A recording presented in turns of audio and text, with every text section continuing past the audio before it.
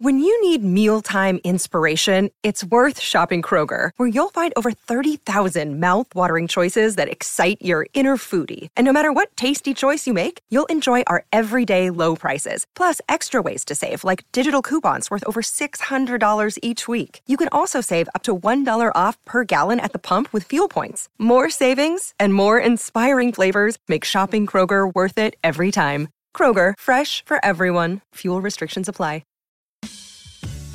Thanks for listening to the Lakers Fast Break podcast, part of the Hoopheads Podcast Network. Check out all their awesome basketball shows today at hoopheadspod.com.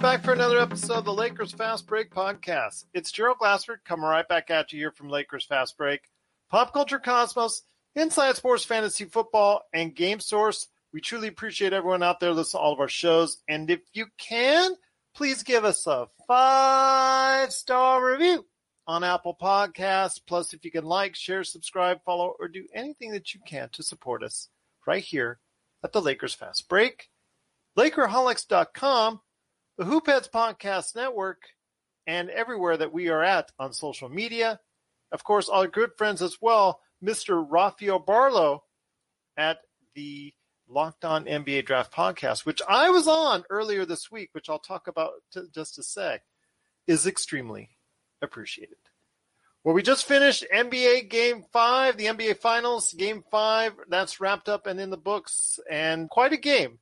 You know, for an NBA observer out there who just is observing the game and you want to go ahead and take a look at a game that maybe just kind of defines what the NBA Finals is all about, I think this is a good representation of that. Back and forth right there for you.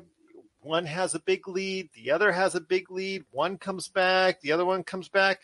I wonder if Taco Bell is going to distribute the Doritos Loco Tacos, because there was a comeback. Maybe they should put out two, because there was not one but two big comebacks. So maybe they deserve to go ahead and give us two Doritos Loco Tacos, because it was such a great game, because there was two great comebacks.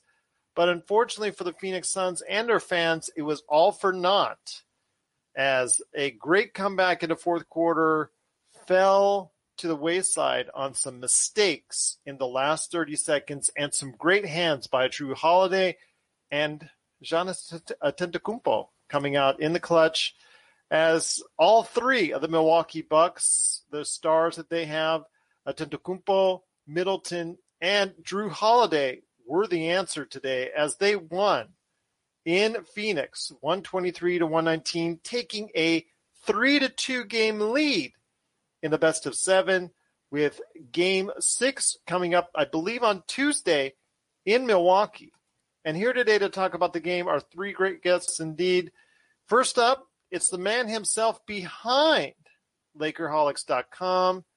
It is Laker Tom. We've already got Felix. How are you? Albert, I hope you're doing well as well, my friend.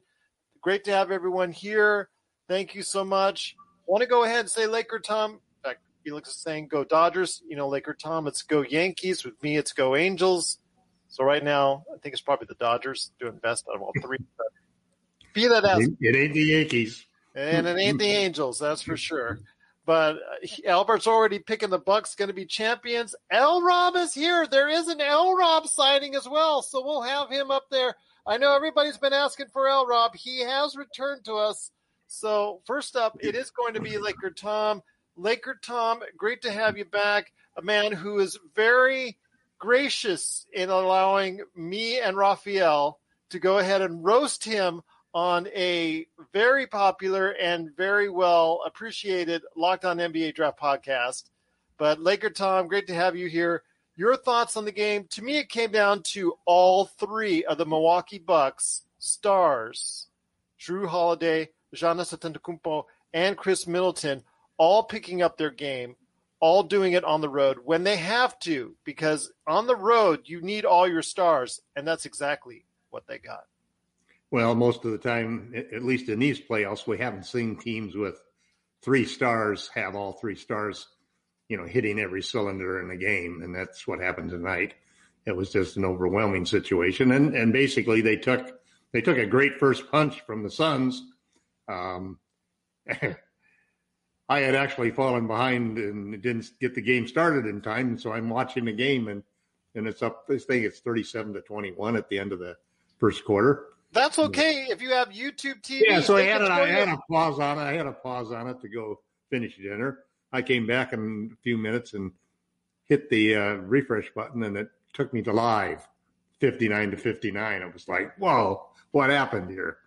So give the Bucks credit. I think it's when you look at the Bucks players, you've got an extreme veteran in that point guard. You've got an extreme veteran and superstar in Giannis.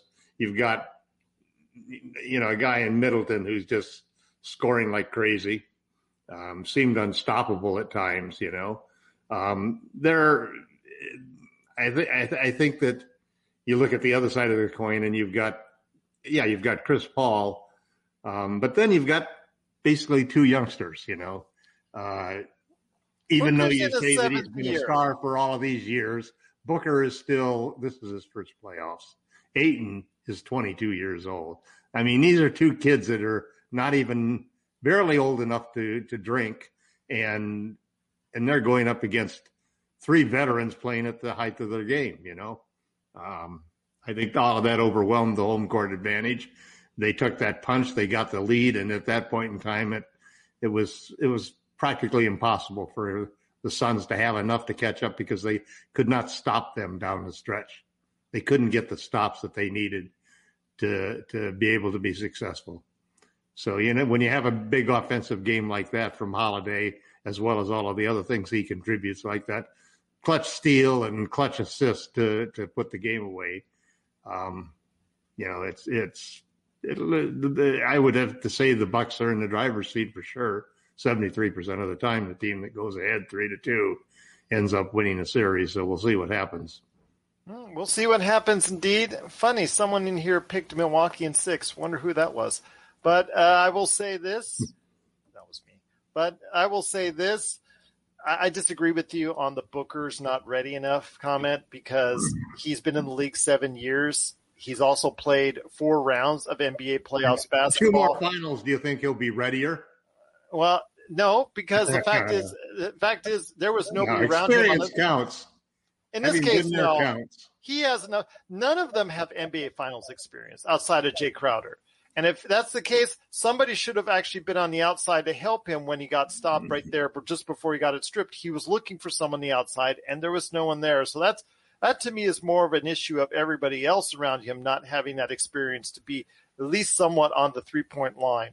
When he's also was overly emotional at several points. Oh yeah, but he argues. Refereeing really bother him. Basically showed a young player. I mean, the guy is supremely talented. He kept them in the game. He's the closest thing of the Kobe acolytes that has a chance to become a great player. To show you how incorrect you are on Booker. I mean, they were ahead by 16 in the first quarter with Booker. They sit him down along with Giannis, and they went on a 16, not a 16-0 run, but they went on such a run they just swallowed up that 16-point lead in the second quarter. Yeah, I know. With Booker on the bench. So anybody who tells me that in regards to Booker's inexperience, that right there tells me that he played the entire 40-plus minutes, very experienced to me. It's just in that last 30 seconds, the execution by all of the Phoenix Suns, including Chris Paul, including Devin Booker, including everyone else, was extremely poor. And that, to me, was the fact that right there was a difference. That last 30 seconds, you got to have everybody around you executing in the right fashion. You have a setup of plays where Milwaukee is supposed to have someone out of the 3-point line at all times. That's the way the NBA is. The one time you don't have someone set out there to help out Booker right there when he got stuck in the lane, that made it just easier for Drew Holiday to strip him, and there you go. So, again, it doesn't matter at this point because Milwaukee is going to take the lead home to Milwaukee on Tuesday. But also as well to talk about the game, as a good man indeed, you got to join his Medium.com site right there for you, Basketball-University. It is Spencer Young. Spencer, great to have you here as well. Your first podcast with the L-Rob legend himself. I am so happy that you two finally are on the same cast together. I think you've been on with Jamie Sweet before, so my condolences on that. But he's somewhere in New York. In fact, he tried to call me earlier this week, and it was like blip, blip, blip, blip, blip, blip, blip, blip, blip, and I sound like an alien calling me. So actually, I hung up on him. So, but I'm sure he'll probably bother me at some point down the line. But Spencer, your thoughts on today's game? Really, it came down to execution in that last minute, and for the first half of the 30 seconds, it was all Phoenix. But unfortunately, the second half was all Milwaukee. Yeah, I think the two of you touched on some good points. I think, when Booker was sitting during the second quarter, I thought the Suns couldn't really generate great offense. So that's why there's a huge comeback by Phoenix. And I agree. That last play by Booker, they ran what you call like a 1-4 flat, except when Booker drove, Chris Paul was behind him, and there's no way that Booker is going to make that pass to Chris Paul. And after that, he had really no outlets, and so that was just a really smart play by Drew Holiday. I get why Chris Paul fouled Giannis on the alley-oop, but in hindsight, obviously there was no open. There should have been someone on the wing at the 3-point area, right where he needed to be, and unfortunately, that's what he was looking for. When his head popped up to look for it, that's what he was looking for, and it wasn't there. That's when he got stripped. Yeah, and then obviously it's a 2-on-1 with Drew Holiday and Giannis against Chris Paul. It ended how you expect it to end, right? Yeah. I mean, some good execution, some bad execution on both sides. I thought, Phoenix actually shot tremendously well.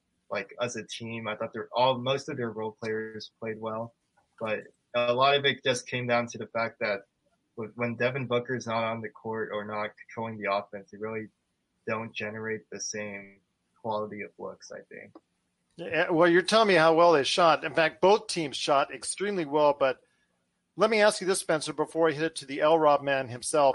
How do you shoot 68% from three-point area, 55% overall, 90% from the free throw line, and lose? Okay, well, obviously you let Chris Middleton, Drew Holiday, and Giannis dominate, but I mean they weren't great. They weren't very good defensively. I didn't think they went zone for a couple of looks. It wasn't great. They didn't really control the offensive board, and they committed a lot of fouls, and that's been a problem for I think 3 games running now. So those are the two things that they really need to fix if they want to stop the Suns. Absolutely, and they've only got one more game to do it. Yeah, that's the case. If they've got to go ahead, and now the urgency is there. They've managed to lose 3 straight, but also here today to talk about what's going on with Game 5, and a critical Game 5 it was. Actually, very good from NBA observer standpoint. As an NBA fan, I thought it was an excellent game. The comebacks were great. The excitement was there. The crowd was hot. You couldn't ask much more outside of maybe LeBron actually not sitting at the game, watching the game. You would actually like him participating in a Lakers jersey in the game. But outside of that, great man is here indeed. He returns to us after many calls by our fans out there to go ahead and come back. It is a man with the Detroit Red Wings hat on. It is L-Rob. And L-Rob, great to have you back, my friend. And first off, let me be the first to say on this show, a hearty congratulations to you and your future missus who said yes. So I'm very, very happy to say I'm just so thankful for everything that's gone on, you coming back to us, and, of course, my wholehearted congratulations. Thank you. Thank you, Gerald. Yeah, it was, as an NBA fan, when you see games like this, it really gets your adrenaline flowing. It is, it is the game that we've all fell in love with, played at the highest level. So I just couldn't. I had to talk to someone about it. So I was like, let me see if I can join the podcast tonight. So when Monty Williams at the end of the last game, he said, "We beat ourselves, guys. It's all correctable. We gave up 20 more shots, so tonight, they both had the same number of shots. He said we had too many turnovers. Tonight, Milwaukee actually had 3 more turnovers than Phoenix. So they corrected all of the things, most of the things that Monty talked about. The boards were pretty even. They didn't get beat up on the boards. But this is the Jrue Holiday we've been waiting on, right, guys? I mean, you guys are in Southern California. You're out there in Pac-12 country. You've seen Jrue way longer than I've been seeing him. This is the guy that I knew. This is the guy that I seen defend Dame Dollar and take down Portland and those guys years ago. This is the one I've been waiting to see, who can play defense and score the ball and run the show. People talking about he's not an effective point guard. He can do that. He can do everything. There's nothing on the basketball court Jrue Holiday can't do. Now, can he do it consistently at the elite level like some of the other guys? Maybe not. But he's certainly better than he's shown so far, and to me, in the playoffs. So this is what I was waiting on. This was the Jrue Holiday game. How many guys are going to go in there and risk fouling Devin Booker? Well, I mean, game's on the line. You're up 1 point. I mean, he go in there and he get arm or something. You know, people are looking at him like crazy because you had him stopped. He didn't have anywhere to go. But Jrue, I mean, he went in there and took the gamble, and then he threw an alley-oop. I mean, yeah, you're throwing it to Giannis, so you really have to overthrow him to not execute that, but still take guts to not just hold the ball and, you know, and to play a little more conservative. So I was really happy for him. From all I know, he's such a good guy. So I was just really, and I've been a fan of his, so I'm just really happy to see him have his best game at this moment. This will be a game, and some of those plays will be plays that people will be talking about 20 and 30 years from now. And Bucks fans will be talking about that like they talk about Kareem Skyhook and some of the other big plays in Bucks history. So great game. Like you said, Gerald, for Phoenix to shoot nearly 70% from the three. I'm going to go out on a limb and say no team has ever shot 55% from the field, nearly 70% from three-point line, and lost in the NBA Finals or in the playoffs. I mean, that's unheard of. But Milwaukee was that good. You guys talked about the big three, but I mean, Pat Connaughton's out there. He's knocking down shots. Yep. Lopez was decent. I mean, he filled his role. Bobby Porter's hitting corner threes and out there scrapping. So basically, Milwaukee played about as good a game as they could play. So if they would have still somehow lost that game, that would have been crushing for them. So just a great game, and so, as someone who's rooting for the Bucks, I was happy to see them pull it out. Absolutely. I know Albert Torquero's asking about Westbrook and also as well talking about Spencer Dinwiddie. Dinwiddie, again, he went recently on a podcast, I think, and talked about how he's looking for at minimum. He was talking, I think, $25 million a year. I think that's what he was looking for. And he would settle, I think, in the right circumstances at $20 million a year. So people have to be aware, teams have to be aware if that's what his asking range is for someone coming off an ACL who doesn't shoot three-pointers well. Wanted to say that's, we've talked about it on the show, that it's kind of a risky play there if the team wants to go ahead and continue to do that. But Laker Tom, we'll talk about Russell Westbrook because Albert is also asking about Russell Westbrook here in a minute. But Laker Tom, again, to close out our conversation on the NBA Finals here, as it shifts over to Game 6, do you think this is all but over at this point? No, I don't think so. It just depends. There's two possible trends. One trend, obviously, is the team that jumps off to a 2-game lead and gets swept over the next 4 games. And that could very well happen. They're going back to Milwaukee. You have to, if you're the Suns, think that, you could be up, this series could be over. You could have won this series. You lost 2 games that were winnable games, and a lot of it was clutch veteran play at the end of the game, in each situation. So it just depends on how quickly the players adjust, how badly they want it, and the bounce of the basketball. But it's definitely within the realm of reality. 27% of the teams who are down 2-3 came back to win the championship. So that's still not bad odds. And I think like any time you look in these games, it comes down to the stars having great games and the guys like Connaughton draining those threes. I mean, he has been just deadly in the threes. It's been a great series for anybody who wasn't just dedicated to wanting to have big market teams in there because the quality of basketball has been outstanding. The quality of clutch shots that these guys are making, the consistency of great offense beating great defense. It's everything that a good fan of modern basketball wants. Yeah, absolutely. A great game. And I know, Spencer, you pointed out some very great things out there as far as what was going on. But Game 6, if you're Phoenix, you've got to be deflated at this point. Again, because as L-Rob and I both pointed out, you shot so well as a team. I mean, you can't ask for much better than that. 50, 60, and 90 from the field and from the line is incredible. And to lose shooting that well, that's got to be a heartbreaker heading into Milwaukee for Game 6. Yeah. I mean, going to Milwaukee, that's going to be a tough task because you already know, like, the atmosphere. If the Suns arena was rocking, the arena in Milwaukee is going to be just as loud. And obviously all the pressure's on them, and like, you blow a game like that, it can make or break a team, I guess. So I guess if Phoenix is really a championship team, we'll see it in Game 6. But if not, I mean, you blew the 16-point lead and you blew the 2-0 series lead. Absolutely, I agree with you on that. I mean, we'll see what Phoenix is made up.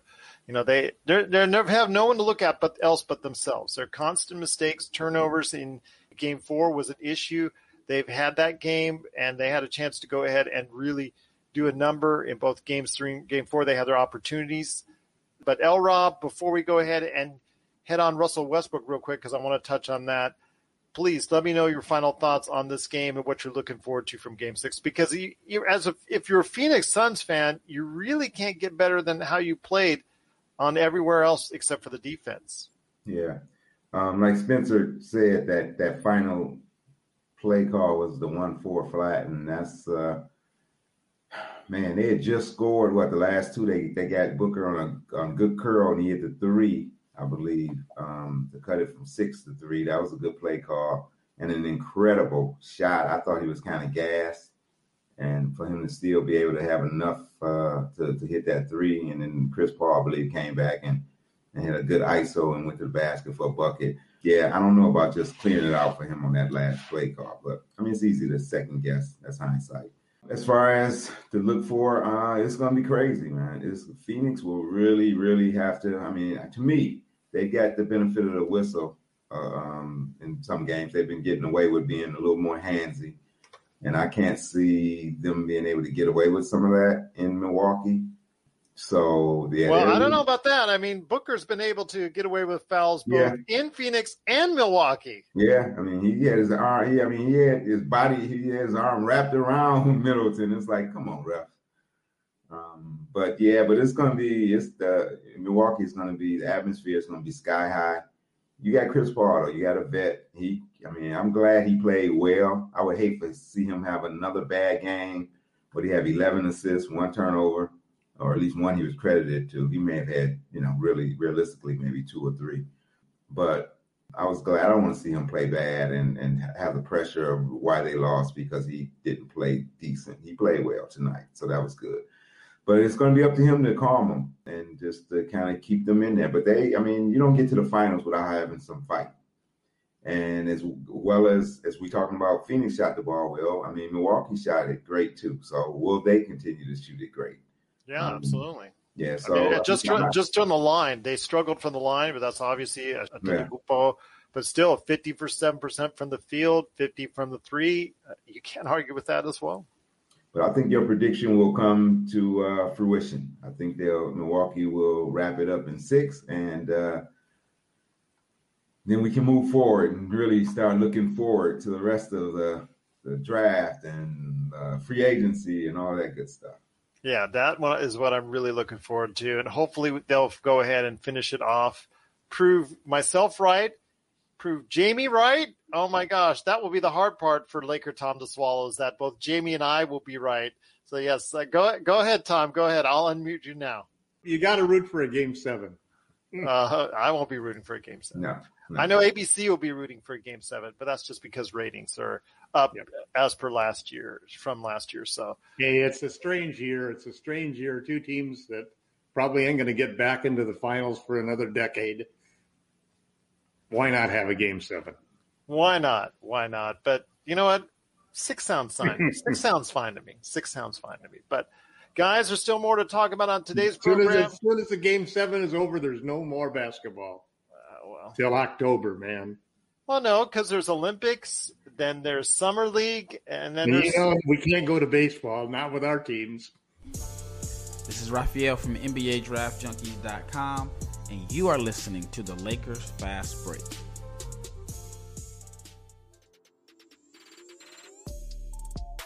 Hey, hoopheads, we all hate ankle sprains, and they happen way too often. Ankle injuries are the #1 sports-related injury. Arise is trying to change that. With the iFast, your athletes get preventative protection and full mobility. Athletes no longer need to wear bulky braces that limit performance and give mediocre protection. Anyone playing sports should be using these products. Keep your athletes in the game. Don't wait for them to get hurt to take action. Visit www.arise.com, spelled ARYSE, and use the code HOOPHEADS to get 20% off the future of performance. That's ARYSE.com with promo code HOOPHEADS to get 20% off. Again, there's still basketball. You just got to find it, got to search out for it. The Olympics are coming. And we'll talk about one of Laker Tom's most favorite players who just got selected on the team here in a second. But I want to hit you up with this because it was asked in our chat from Albert Tuguero. He asked about Russell Westbrook. I know Russell Westbrook's a name, Laker Tom, that you and Spencer have both thrown around a little bit. But if you want to commit to him as a third star on your team, A, he doesn't shoot well, and B, correct me if I'm wrong, with what he is per year, you do become hard capped if that's the case, and you trade all your assets for him in return. No, I don't. If I'm not mistaken, get away with it? If I'm not mistaken, he has 2 years left on his contract, or at least a year and an option. Yeah. So he's a tradable. You can get him without a sign and trade. Okay, but no, I mean, obviously, it's impossible to receive a sign and trade player making more than $22 million a year, because the only way you can do that, he makes $46 million, I think. Yeah, so I'm saying, how much in the assets do we have? He can't do that. He's automatically over the hard cap. It'd be an illegal trade, but you don't have to hard cap to get him because he's got a contract. He's under contract. You just have to give Washington the assets. Yeah, so you got $26 million with Kuzma and KCP. You sign Harrell for $14 million. That's gets you up to $40 million. That's a trade. Good God. Yes. All right. And it's a good way for Harrell to get more money than he'd normally get. You know? Yeah. Because the Lakers the Lakers, assuming that they actually would do this, want Westbrook and feel that they can win with him. Yeah. And at the same token, Washington would love to get something for Westbrook and get out of the contract. Absolutely. That would be just so great. I can't wait. Well, but yes, it can be done. It can be done. It can be done. It's just going to create a little bit of salary cap gymnastics, as it were. So it's going to create what's called luxury taxes. Well, Spencer, let me ask you this. Would you be interested if Russell Westbrook falls our way?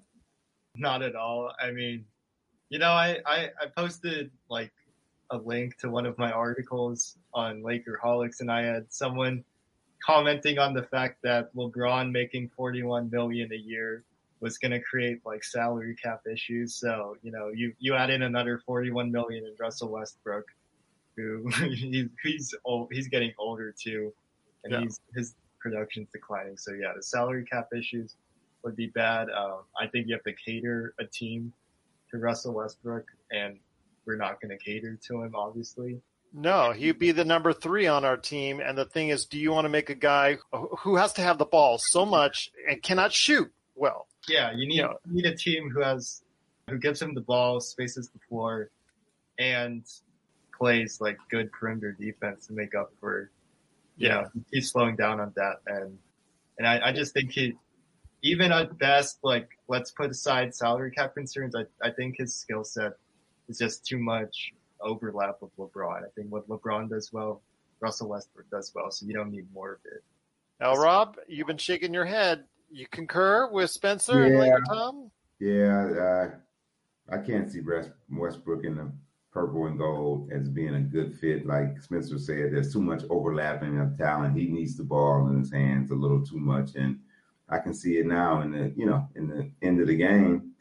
You're trying to get the ball to LeBron and AD, and Westbrook guy is right there in one of those guys' lap because they're not worried about him knocking down shots. So he's still a great talent and an all-star.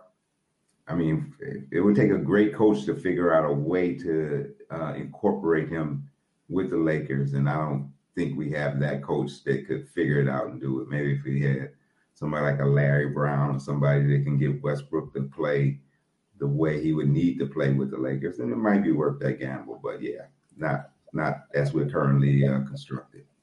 I agree. I just think it would be too hard of a fit. Plus, you're creating a situation where the shooting is just become even worse, and you need to start opening up a little. And we see even tonight, even when you are shooting well, there are issues there. But still, to me, it just makes it a lot easier for you if you have shooters out there that can open up the space for LeBron and AD.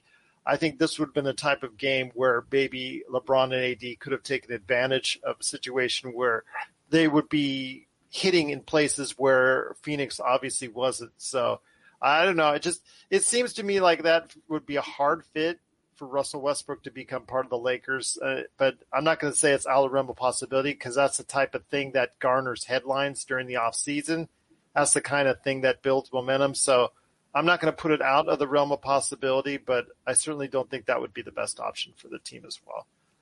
But guys, there's more to talk about on today's program. Again, Team USA in turmoil as we head over to Tokyo, where unfortunately Bradley Beal has bowed out of the Olympics, and I feel bad for him because he was really looking forward to this due to health and safety protocols. Also, Kevin Love, in a total non-shocker, was a shocker that he was actually on the team, but a non-shocker that he realized he was not in good enough shape to actually play on Team USA and admitted that when he bowed out. So they were looking around and they asked a lot of individuals who are probably somewhere out there vacationing somewhere in the world, Mediterranean, Greece, Italy, there's somewhere out there. Those players are out there. Watch out for them. But then there's also the individuals that they tried to find and say, you know what, are you in shape enough to go ahead and play for Team USA? And Keldon Johnson, good player. I think he was on the team select team that was practicing and scrimmaging against Team USA. So they got a chance to really good look to go ahead and check him out. And I know his affinity with Greg Popovich, coach of the U.S. team, helped him get onto this team. So he was selected on the team.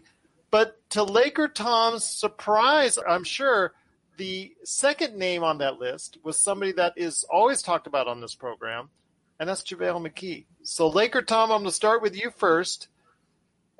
I got to admit, I was surprised. Of all the individuals that were out there that weren't vacationing, that were ready to go and play for Team USA, the name I did not think I would see being added onto the roster was JaVale McGee. Well, congratulations to JaVale. I've always liked JaVale as a player, as a character. He's at various times been a valuable player on the Lakers, and I'll always be grateful for that. I just am not a fan of low post defensive centers, basically. I think that they hinder you in a modern game and so forth. But I would say, though, that it does make sense because that's one of the weaknesses that team has, that they don't really have any rim protection or vertical threat, underneath the basket. And that's something that can help them against the Europeans. How many fouls are allowed for? 5 fouls for the game. FIBA rules. FIBA? Okay. You foul out at 5. Okay.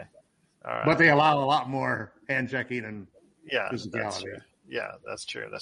But in Summer League, it's 10. I remember that. But yeah, 5 then, well, we'll see what JaVale McGee can do in his limited amount of time. But you're right. As far as a individual out there that can provide some shot blocking presence. That could be a capability if he gets off the bench, but he will probably be one of the latter options on the team. But Spencer, I want to ask you, with these additions of Keldon Johnson and Spencer Young, and out goes Kevin Love and Bradley Beal, not exactly the trade-off you were expecting. Is your hopes for the U.S. Olympic team still there? Do you think they're still going to pull it off? I mean, they're still a betting favorite, but those odds are getting a little bit closer and closer. I mean, like you said, I was shocked that JaVale McGee was named. I had to look at it a second time. Yeah, so did I, because I saw names like Tobias Harris, Trae Young. I mean, sure, they might have been resting up for the playoffs, but in no scenario did I see them going to like a role player center. But I mean, it's fine. I think the players to get from the finals, Holiday, Middleton, Booker, I think that's it. I think those three would raise my level of optimism, so I still think they'll be fine. Okay, all right. L-Rob, your Olympic viewing package with Peacock, I'm sure, is in detail right there for you. Getting ready to go ahead and check out everything on NBC and Peacock, as I see you smiling there. But your thoughts as JaVale McGee and Keldon Johnson join Team USA. Are you still confident on a gold for the red, white, and blue? Far from it. So, and this did nothing to bolster my confidence in the U.S. ability to win. Kind of reminds me of that I think it was 2014 that I think they won bronze, or they maybe came in fifth with LeBron and I think Iris. I mean, that's when Kobe had come back and kind of showed them how to win to win the gold. So, yeah, this team is definitely not something I would bet on winning it. So they got a lot of work to do, and I don't know if adding JaVale is going to help much. But I guess JaVale is trying to match his mom. I got to give a shout out to Flint Town here, Pam McGee, Pam and Paula. Your alma mater, right, Gerald? Actually, yes. USC. I believe Pam. Right on. Yeah, I believe they won a couple. And I believe she won a WNBA championship and then won gold as well. So I guess is correct. If he can bring home the gold, he will match his mom, since he'll have a couple NBA championships and a gold. So, I'll be rooting for him, and good for him. Good for him. But yeah, they have their work cut out for him. So okay, so he's just trying to catch up at the dinner table. So make sure he has enough jewelry. Yeah, he's got to surpass mom. Okay, fair enough. But yeah, the McGee twins were great, very underrated in the annals of basketball history, period. I mean, I always talk about Cheryl Miller, Lisa Leslie, and obviously Diana Taurasi, who was in the new movie Space Jam: A New Legacy, which we'll talk about here in a sec. But yes, I am still kind of nervous myself after the showing so far. I know they had to cancel one game due to COVID protocols against Australia. I think they have one more game that I think they're going to play on Sunday before they head on out to Tokyo.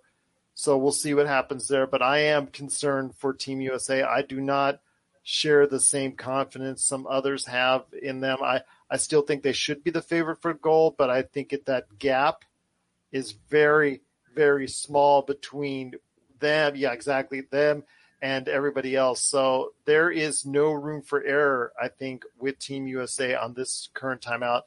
They've got to stop doing iso ball as much. They got to start playing more of a team game. And it's so funny because that three-point area international is shorter. It's in between where a college and where a pro game sits. So you think it's closer. It should be easier, right? But for some reason, it seems to freak out most of the Americans when they play it if you're not named Carmelo Anthony. So maybe they should have brought him back, because he always seems to hit from the international three. He's done his best work for the Olympics. Yeah, he's got a great NBA career, but his best accomplishments have been in the Olympics. I think if the international three was the three by the NBA, Carmelo would be the all-time leading scorer, because he absolutely could not miss from the international three. That's always saw him chucking it up and always just making it from there. I just absolutely love that closer range. But be that as it may, we'll see what happens in the not-too-distant future, and we'll report on the ongoings of Team USA in the Olympics here at the Lakers Fast Break. But, guys, LeBron, I'm assuming he was there visiting, or was it an ABC plant because of what's going on? Or maybe Warner Brothers wanted to go ahead and have him there, which usually is the case when you're promoting a movie. But Space Jam: A New Legacy hit theaters and is actually projected in a surprise to beat Black Widow by the end of the weekend as the number one box office movie in North America and in many countries around the world. So big hit for LeBron. I think garnering over a $30 million haul, which is going to be the largest family-oriented film of the pandemic. So kudos to LeBron. The reviews have not been very kind. In fact, right now it's averaging, I think, around a 36 or 37 on Metacritic out of 100. So that's not good. And then I think the Rotten Tomatoes say under 40% or right around 40% of the reviews are positive. I can tell you, I have seen the movie. Have any of you guys else checked out the movie as well this weekend? I see 3 heads shaking, so I'll just leave it at this. I will have more to say on it on the Monday show for the Pop Culture Cosmos, but I will say that if you're into animation, if you're an animation buff, this is cutting-edge animation that they used. It took all your favorite characters from the Warner Brothers Looney Tunes regime and really did a number on them, really helped spice it up. It shows you what the animation will look like in the future. It is a moving, walking, running, jumping commercial for everything Warner Brothers. So if you ever wondered what was in the library for Warner Brothers, as far as the IPs it has, whether it's Harry Potter, The Matrix, and so much more, all that stuff there, you will see it time and time again, plastered in front of your face. The story itself tries to evoke a lot of that same, I guess, importance as far as a basketball game that they did with Michael Jordan's Space Jam 25 years ago. It doesn't resonate as well. I think that's the problem. I think Don Cheadle was enjoying himself standing in front of a green screen, being the evil for 2 hours, and he was actually one of the best parts out of it. LeBron, all I'll say is this. It wasn't train wrecked for him. If people remember the movie and his appearance there, he was very lauded for that performance. He will not be lauded for this performance. There are some other issues I had with it, but overall, the animation style, I think, was really, really something to see. But I give it an okay. I give the movie an okay, because, again, forever how many lapses the story had, the animation, for me, more than made up for it. So there you go. There you go. But I can see why people are dumping on this film if you're not a big fan of it. So just will say that. But yes, if you are into great animation or you want to just see how they thought of Space Jam in a new time span and a new generation, go ahead and check out Space Jam New Legacy. That's available on HBO Max and also theaters as well. So guys, that was my tit for tat right there on Space Jam A New Legacy. Are any of you guys going to go check it out at least? Maybe?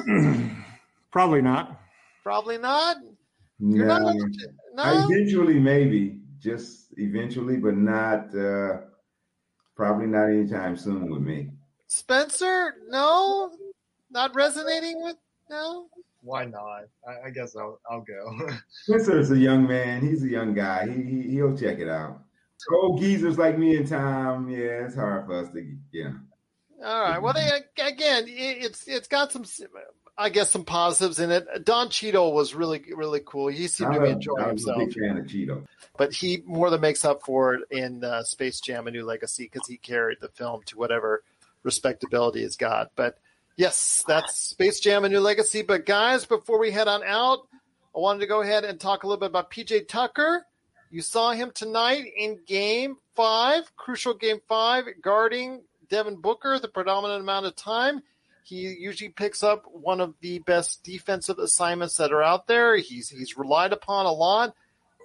Kind of gets lost on offense. Does still hit the corner jumper every now and then, but he's not counted on too much in the offensive end. But the thing is, I'm hearing more and more, and I'm also reading more and more about rumors that he might become or be interested in joining the Lakers with the MLE. So I want to hear your thoughts, Laker Tom, L. Rob, and Spencer Young, on this. First off, I will go to you, L. Rob. PJ Tucker, He has done an outstanding job, but he is 36, if I'm not mistaken. And if that's the case, you would have to probably sign him for maybe a multi-year contract, because that's probably what he'll be looking for in free agency. Your thoughts on PJ Tucker signing possibly with the Lakers? I'm sorry. I'm just I'm not the one to go out and get guys that's that long in the tooth. So PJ can still defend if he want to come over for a veterans minimum and somebody that we can plug in to play 10 or 15 minutes of tough defense. I mean, he's not the defender he once was. And at that age, he's not getting any better. So, no, I would pass on PJ. He gives everything he has. He just doesn't have it anymore. I mean, is he really impacting Devin Booker game? I think Booker was slowed down some when they finally switched Holiday onto him. And then I believe that Chris Paul, even on that last drive to cut it to 1, I think that was on PJ. And he attacked PJ's body and scored on him. Yeah, when Drew was helping out and got the steal, he was doing it off ball. He came from off ball, and PJ Tucker was the man he was going against him. He's still a very good position defender, but no, I want to get younger. I mean, you're already going to have LeBron, who's long in the tooth. So no, give me somebody with a little more youth and athleticism. Unless PJ just wants to come along and he's going to just take a vet minimum, but no, I don't want to use my exception for him. Laker Tom, I agree with El Rob on this. I think that's the case. That if they do go after him, it would be.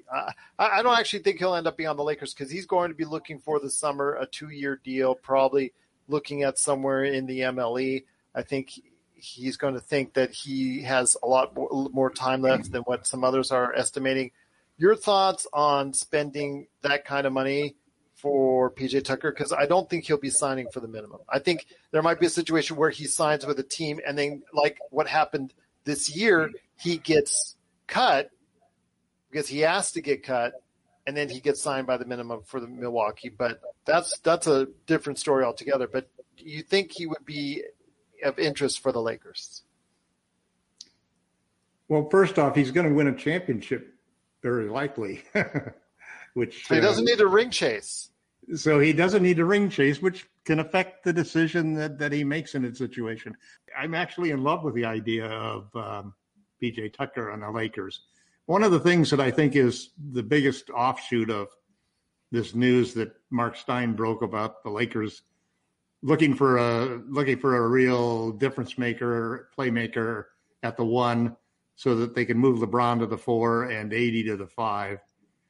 It opens up the opportunity for more shooting and defense to be put in the lineup than we could get with anybody that we'd plug in at center, because already then you have the best power forward and the best center in the business. And if you match them, it all depends. I mean, I could see a scenario where the Lakers brought Lonzo Ball in on a sign and trade. And because it's a sign and trade, it would hard cap him. And I could see that as long as they had Ball, who's a prolific 3-point shooter, maybe now's the time to throw Horton Tucker in there at the 2. Say, let's prove that you can be a star, and give him the minutes and the opportunity to do it. And you get PJ Tucker for the MLE, and it's going to be the taxpayer MLE or the full MLE, which hard caps you also, because it's $9.7 million. He's not going to sign for $6.8 million. Then you got a 3, a 4, and a 5 that are actually interchangeable. Each one of them can guard 1 to 5, and can guard all 3 levels. So it's the core of and you add Lonzo in there. Even though Talon hasn't shown, I constantly see him getting beat by quicker players, and sometimes it takes him time to get that long lumber body, to move and to follow a player. So he's not the type of guy that can hug somebody like a cornerback and stay with every move they make. But he's got this exceptional length, and he's got, and he's exceptionally strong. And when you put his size and Lonzo's size together, along with PJ Tucker, LeBron, and AD, I mean, I think you have a monster lineup. Well, I would something going back to what we talked about on a previous program with Lonzo Ball. He still doesn't love to go to the rim. As you look at the number of free throw attempts, his free throw percentage went up, but he still only attempts one free throw a game. So that tells me that that's not good. He's still scared of going into the rim. So he's going to be playing mainly on the outside for you and playmaking from the perimeter. So that's something you're going to have to count on because he does not like to go inside, no matter how well his free throw percentage is going up. Yeah, but he takes and makes a high percentage of over 8 threes a game. Yeah, I know, and that's something you want. And he's a great low, and he's a great. He can defend the 1, 2, 3, sometimes even a 4. He's got the size to do it and the strength to do it.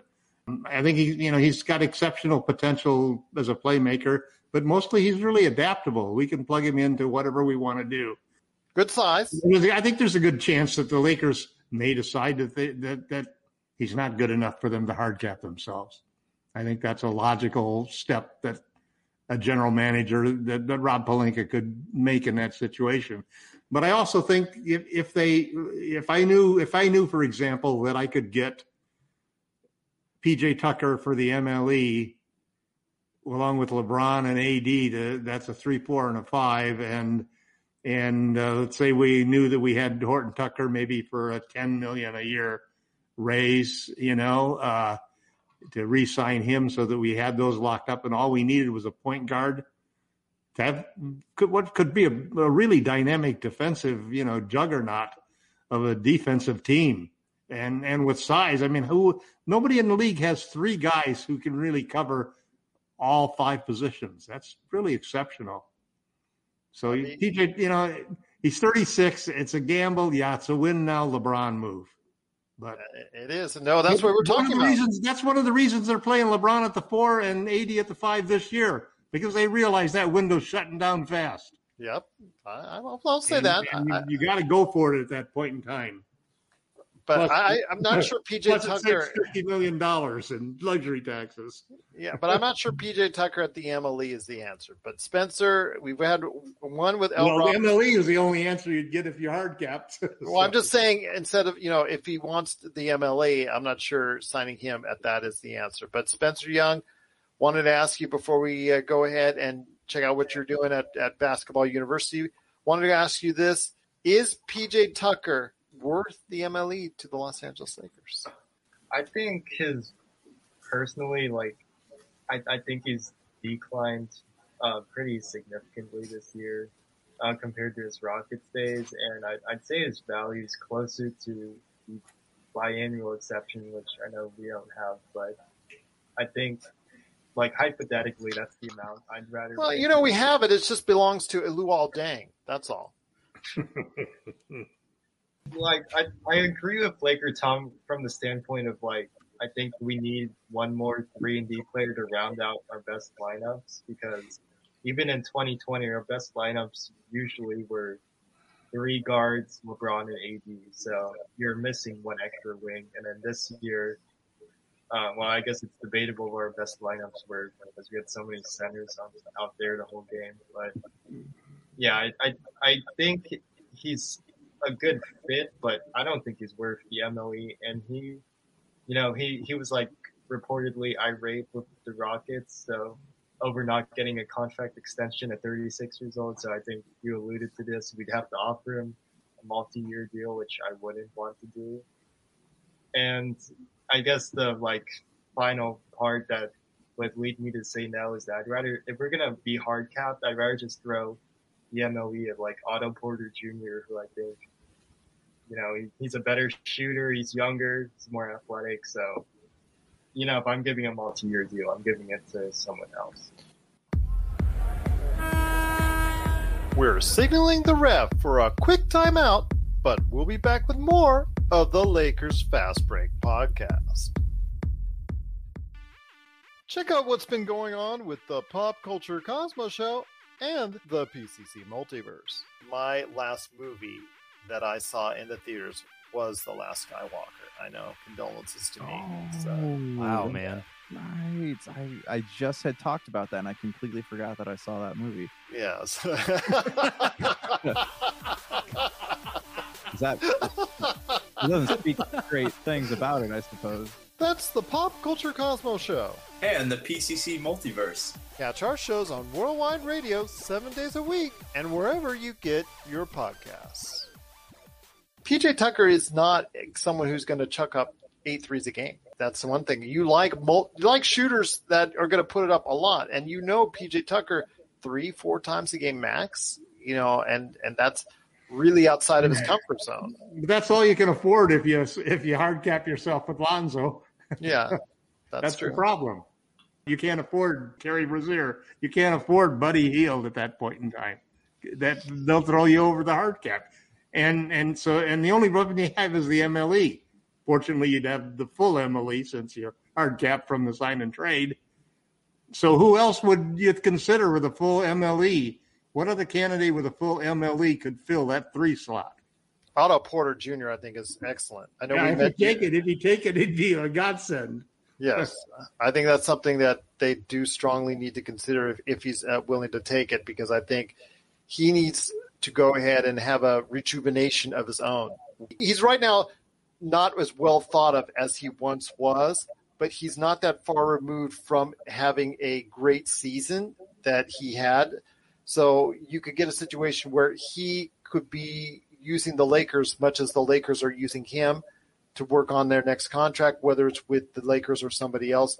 And I think that's what he should be doing right now. And maybe signing cheaper with the Lakers could be the answer if he's an integral part of a Lakers championship run. As you might see with PJ Tucker this summer, that might be a lot of money that's coming your way. People kid out there and why would they want to sign a 36-year-old to a multi-year contract with PJ Tucker? But if you're coming off of a championship team where you're a starter playing defense on the key offensive player for the other team, even at 36, people are going to be attracted to that. Teams are going to be attracted to that. So even if L-Rob and Spencer and I disagree with that, I'm not going to put it out of the realm of possibility for the Lakers that they could get seduced by that. And all it takes is a conversation from LeBron, or maybe watching him today at Phoenix as he was there in the stands. That might be one of the things it would take. At this point, I'm not out of the realm of possibility of doing one of those deals where it could be on the verge of great choice for the MLE or a head-shaking one. But I definitely think Otto Porter Jr. or maybe another choice would be a better route to go. I don't think there's any other better, more affordable choices. It changes if the big question for me about what the Lakers are going to do this summer that totally determines what happens after they make their first big trade is point guards. And you basically have to split them into 2 categories.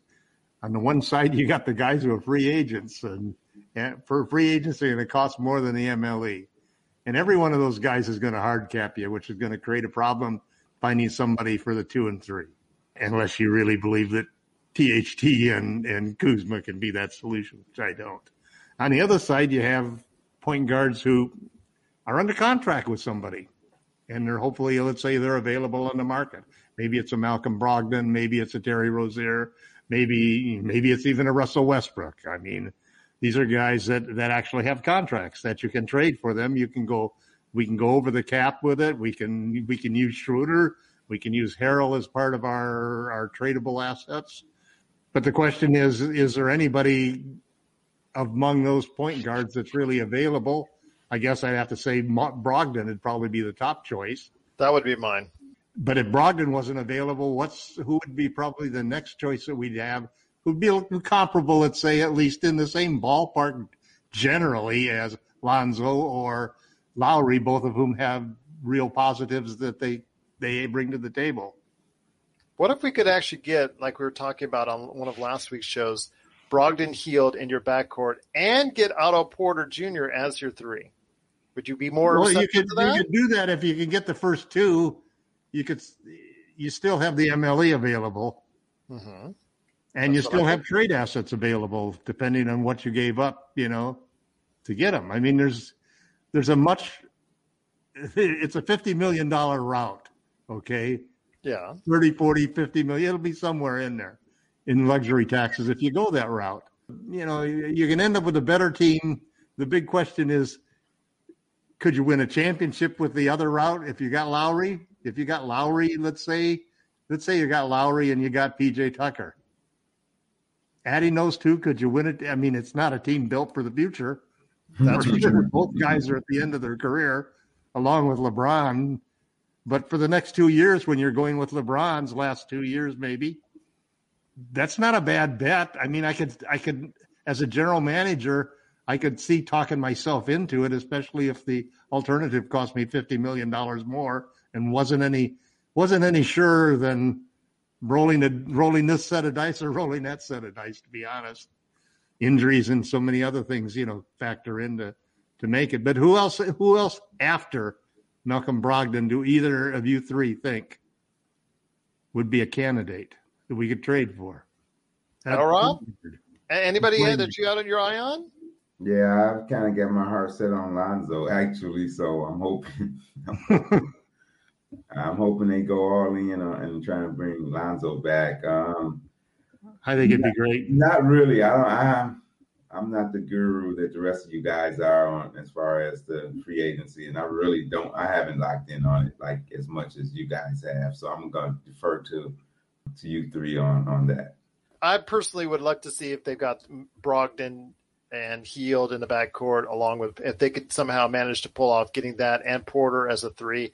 You've got length, you've got size, you got people who want to jack up shots from the three, and you've got people that can hit 35, 40% from three.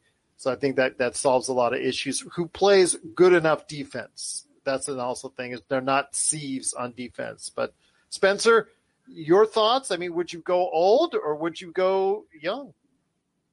I mean, I would go in between and take Malcolm Brogdon as my first choice. Like I've said that consistently, but even if like I have to push so many assets towards Malcolm Brogdon that KCP is still my starting shooting guard, I would still go for it. But I think Lonzo, it's just a tough proposition because he's a restricted free agent. So you're not really paying him market value. You have to overpay to the point that New Orleans is okay letting him go, and you're being hard capped. So it's just a tough sell for me on Lonzo. And depends what you got to pay for him is what it comes down to. Yeah, it really does. I think a team with Lowry, LeBron, AD, PJ Tucker, and then mostly Beth Mins, I would take it. I think there's a lot of potential, but it wouldn't be my number one choice, I guess. But we'll see in the coming months. There's so many variables that go into this, right? How important is a third star to you, Spencer? To me, it's really critical. The thing is, you have two top 5 talents, so it's lessened to a degree. But yes, I understand that if Kyle Lowry is on the Lakers, there's a strong chance for playing right now, right? So I won't undersell the importance, but at the same time, I'll keep in consideration that you have two top 5 players, so you don't necessarily have to build towards third star. Here's an interesting question that's sort of related to this whole thing. All of a sudden, we have a young man on the team, Kyle Kuzma, who everybody's already traded, simply because his starting position, which is small forward or power forward, currently, at least this year, we're manned by our two superstars, LeBron James and Anthony Davis. Well, next year they're going to play 4 and 5. All of a sudden, the 3 is open, which is his most natural position. Could he be an option to be one of the guys who start next year? He averaged over 20 points per game as a starter. He's improved his defense dramatically, his playmaking. He knows the system. He's trustworthy to defend. He's maybe our best defender as far as a wing defender, assuming that we don't get a PJ Tucker or Jay Crowder or somebody like that. That's what we need. We need a guy like that to guard Kawhis and the Paul Georges and the Kevin Durant's and so forth. What do you think about the possibility that one of the changes of the 4-5 front court superstars could be a spot for Kyle Kuzma to start? I think that's your last option. Yeah, I don't actually think small forward's like his best position. I know Agreed. We've had to push him there, but I think. How about shooting guard? Okay, that's. Remember, this is the guy that we wanted to play small ball center 2 summers ago. No, I'm sure. I've already traded him 80 times. Yeah. He's traded himself off of Instagram. He's the most traded player. Instagram. He's the most traded player in my timeline. There's no doubt about it. But he's the most valuable chip we have. He's also not consistent from the three. He may get there one day, and if he does, it's probably going to be after he leaves the Lakers. It'll be for another team. Yeah, unfortunately. And that's the problem. That lies, you've got to produce with the Lakers. I'd much rather have Buddy Hield than him, for example. Well, there you go. I think you just answered your own question there. The only problem is that you can't have Lonzo or Lowry and still be able to afford Buddy Hield. It just doesn't work. That's why I like Malcolm Brogdon. Malcolm Brogdon is the type of guy that in the playoffs could be really solid for you and make those good decisions and those smart decisions. Well, and you don't hard cap yourself. They should go after him like I'm almost like where Spencer is, man. Whatever you got to throw at him to get him to trade him. Yeah. Do and it. Give him whatever he wants. You would still have the opportunity to get Hield, who can shoot you in a game and shoot you, get 8 threes for Hield you. And Rozier, you get another 3-point shooter, and all of a sudden you're in a modern offense. Otto Porter, if you get him with the MLE, that would be tremendous. Getting him as a 3 right there for you. Long, good reach. If you got a playoff team, they usually magically stay a lot healthier than when they're on, let's say, the Chicago struggling Bulls right now. So yeah. So, Also, too, it's notice they're playing for a contract. I'm kind of interested in what I haven't seen this anywhere, which is a graph that would show you the people that have had major injuries this year, what their age is. Because I'm wondering how much of it is older guys versus the younger legs that you have, and thinking about a future that's still not going to be, doesn't appear to be unpandemic. I mean, we're still going to be living in a pandemic world. And, Giannis's brother is out for contact tracing right now. What if that was Giannis in the finals at this point? I mean, my God, what a nightmare. I mean, the younger players seem to be less prone to having more problems. But then we see what is Chris Paul. Chris Paul's playing. Yeah, right. Hey, he's been hurt. He still plays through it. I mean, PJ Tucker, we just finished talking about. How old is he? I don't know. It's a difficult season because it's like the question: do you trade THT or don't you trade him? He's really your second best asset, probably after Kuzma. Well, you've had Kuzma traded 80 times. Did you hear me and Raphael anyways? Did you hear that show? I haven't had a chance to hear it yet. Oh my gosh! I started the other day and I listened to Raphael's top 5 picks. You give top 5 picks. That's another one of his shows. That's right. I hadn't had a chance to click on the last. I haven't listened to either of the last 2 shows. He didn't even read the article for my mock draft, which I debuted on his site exclusively. Didn't put it on mine. Didn't put it on the hoopheadspodcast.com site. I put it on his and advertised it on a nationally known show. And this is the kind of respect I get. I promise you I'll watch it tomorrow morning. I swear. But guys, before we get on that, no worries, Laker. No worries. You give the guy some pub, and this is what he does. But anyways, before we head on out, I wanted to go ahead and make sure everybody goes ahead and checks out, again, my conversation with Raphael Barlow on Locked On NBA Draft. It's a great show that he does twice a week, and I was on the most recent episode. But you also can check out exclusively for only a little while longer, Lakerholics.com. You're right, Spencer. I think I might just do that. After the betrayal I got from Laker Tom. You might see Mock Draft 5.0 on Basketball University first. There you go. But guys, before we head on out, L-Rob, I want to make sure and thank you so much for coming back on by popular demand. I didn't know there were so many L-Rob fans out there, but over the course of the past couple of weeks, where's L-Rob? I'm on with Lee Montville, award-winning writer Lee Montville. I'm having a great interview with him, and I see all of a sudden in comments, where's L-Rob? And I'm going, oh my gosh, I'm having a conversation. Then don't worry about L-Rob. So L-Rob, thank you so much. He's off getting engaged, man. Well, you know what? Thank you so much for coming back on again. Great to have you on one more time. Looking forward to have you on, hopefully for Game 6. Is that a possibility? That's a possibility. Absolutely. Okay. Absolutely. Yes, I have been a little busy, so I do miss being on with you guys, and thank you for having me. I do want to say this though. I do not think there has been an NBA champion that has started two guys 35 plus.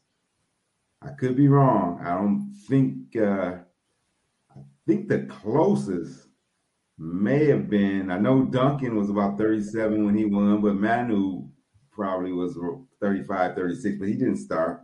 Yeah, the Lakers only had Morris when was playing, or their stars. They only had just LeBron at about 35. I'm talking about starting, not.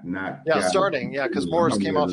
Morris started, I think, one game, but he's only 32. Yeah, so when you get Laurie or PJ and those guys, it will be a record. It will be, I mean, and you guys talking about having three guys in the lineup.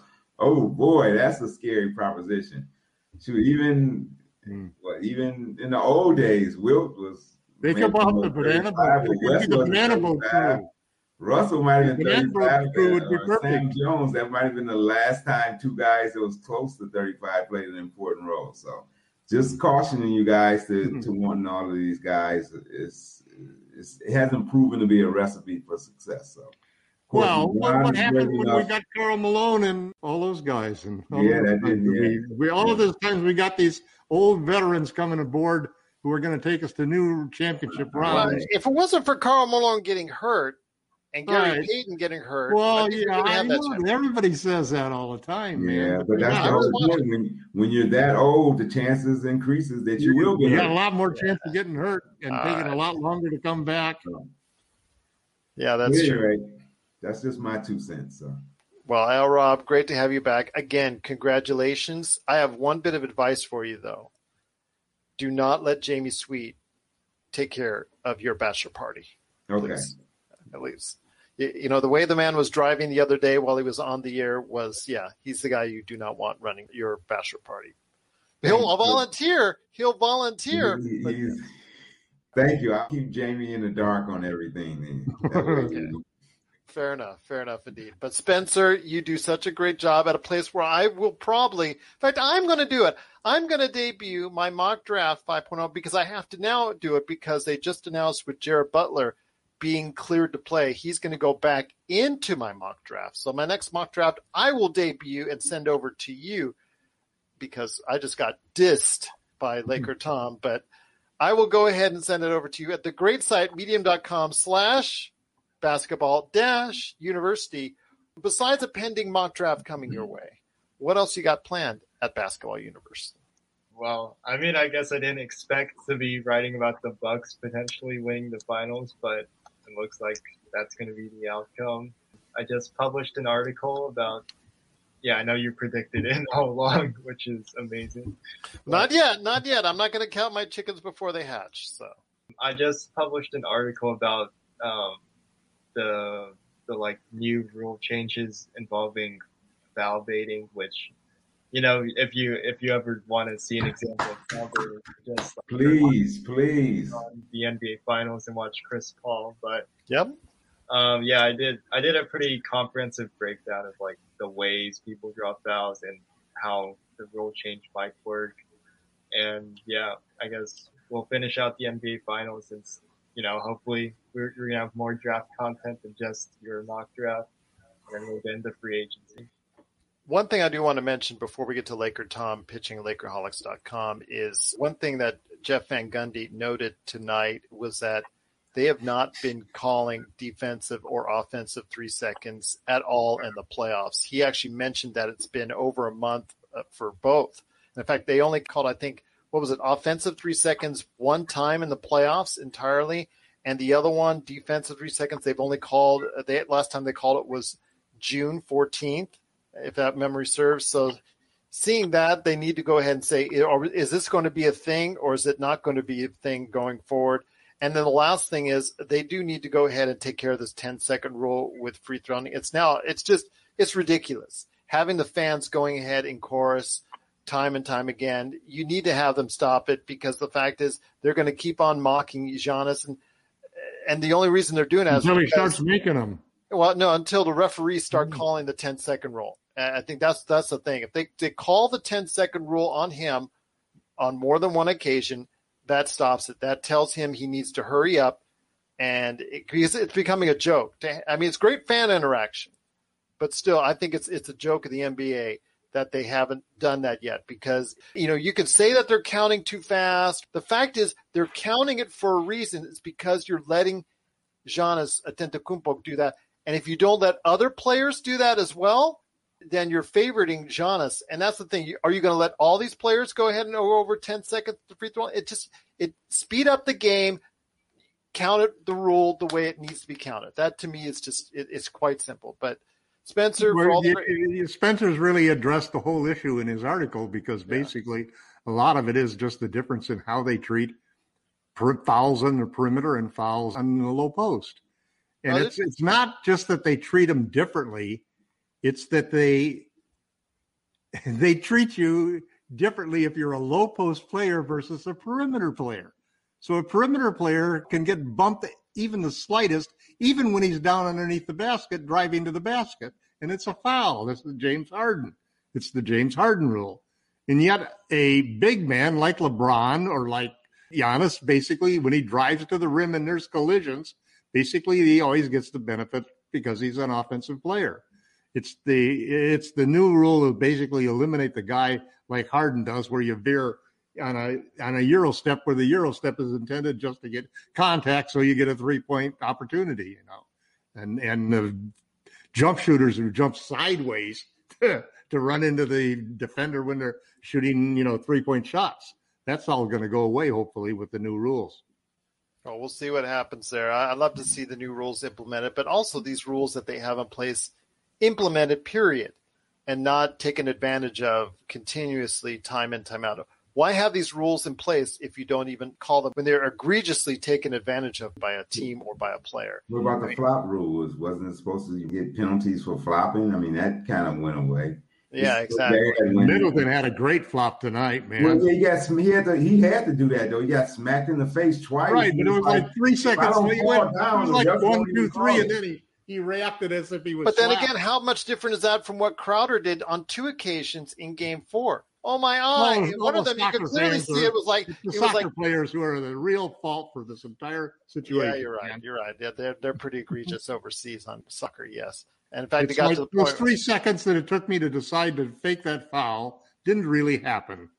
Yeah, it got to the point now where it's bleeded over into American soccer. I was coaching soccer with my daughter's teams back when they were younger, and there was a critical playoff game we were having, and the kid on the other end of the team, their star player, went down with an apparent injury, quote unquote, and basically stopped the ball while we had it, and they got the ball back. Yeah, and it led to them being victorious by 1. So it's something that is egregious, but you don't know when a split second if somebody's acting, somebody's not. I mean, these replays tell us, you could, like with Crowder, you could see at least one of the occasions where he didn't even get touched. So yeah, it's just something. It's really bad. They call them veteran plays, so I'll leave that from there. But Laker Tom, you're doing some great things with Lakerholics.com, so please let us know what articles you got planned in store for us at Lakerholics.com.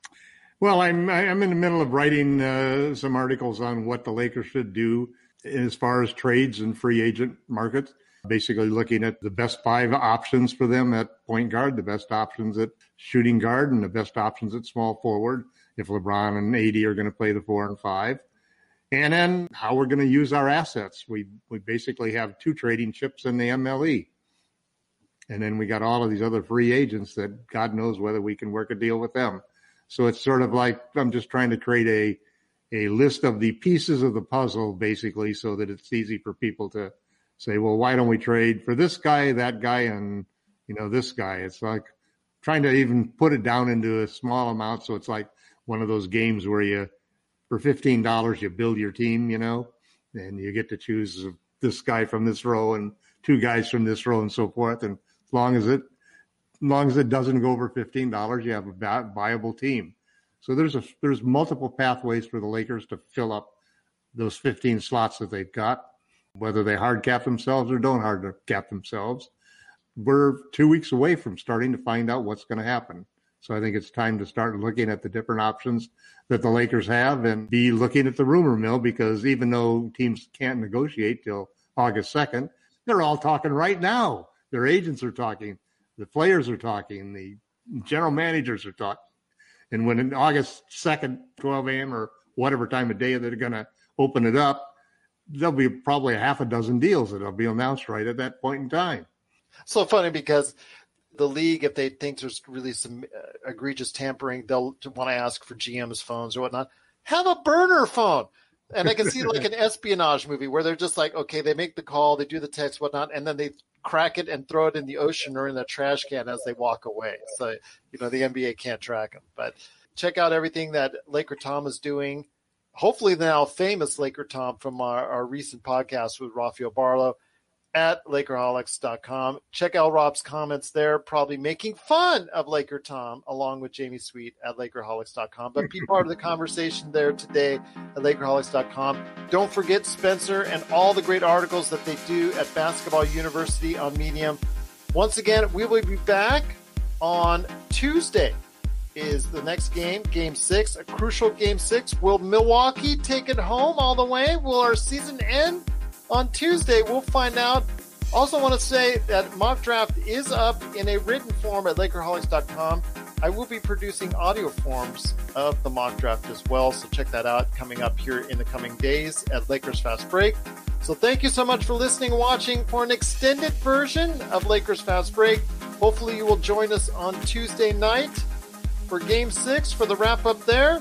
Will it be the end of the season? We'll find out coming up on Tuesday night right here at the Lakers Fast Break Podcast.